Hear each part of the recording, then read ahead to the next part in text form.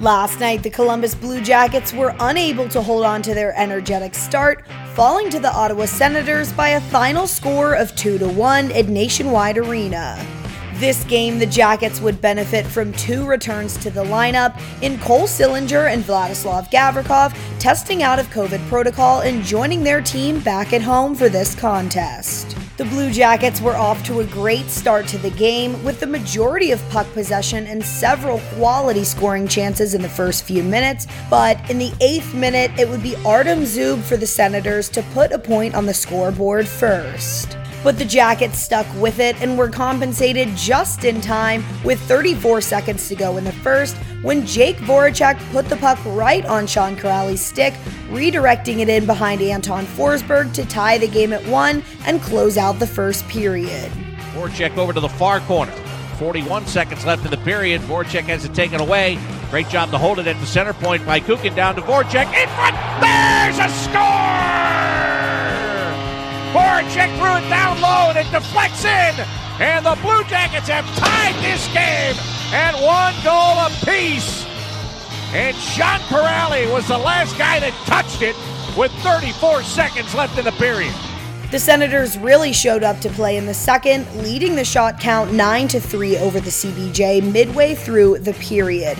And their next goal would come at 16:02 when Tim Stützle netted his 7th of the season off a great move to put it away backhand for the 2-1 lead.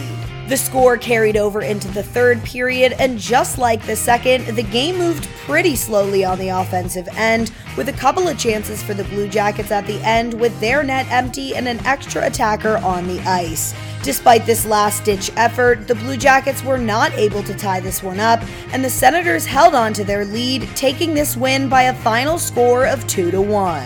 After the game, head coach Brad Larson talked about Vladislav Gavrikov stepping up to fill an offensive role last night.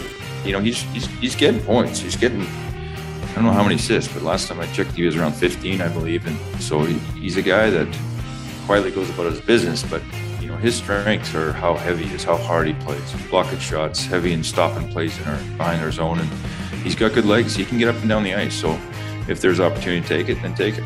Though the Jackets would like this one back, they now look forward to playing the Calgary Flames on Wednesday again at Nationwide Arena.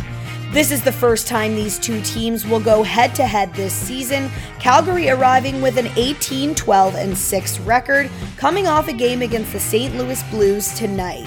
The action kicks off with the Toyota pregame show at 6:30 and a 7 p.m. puck drop on the Blue Jackets radio network. With CBJ Rewind, I'm Annie Mae.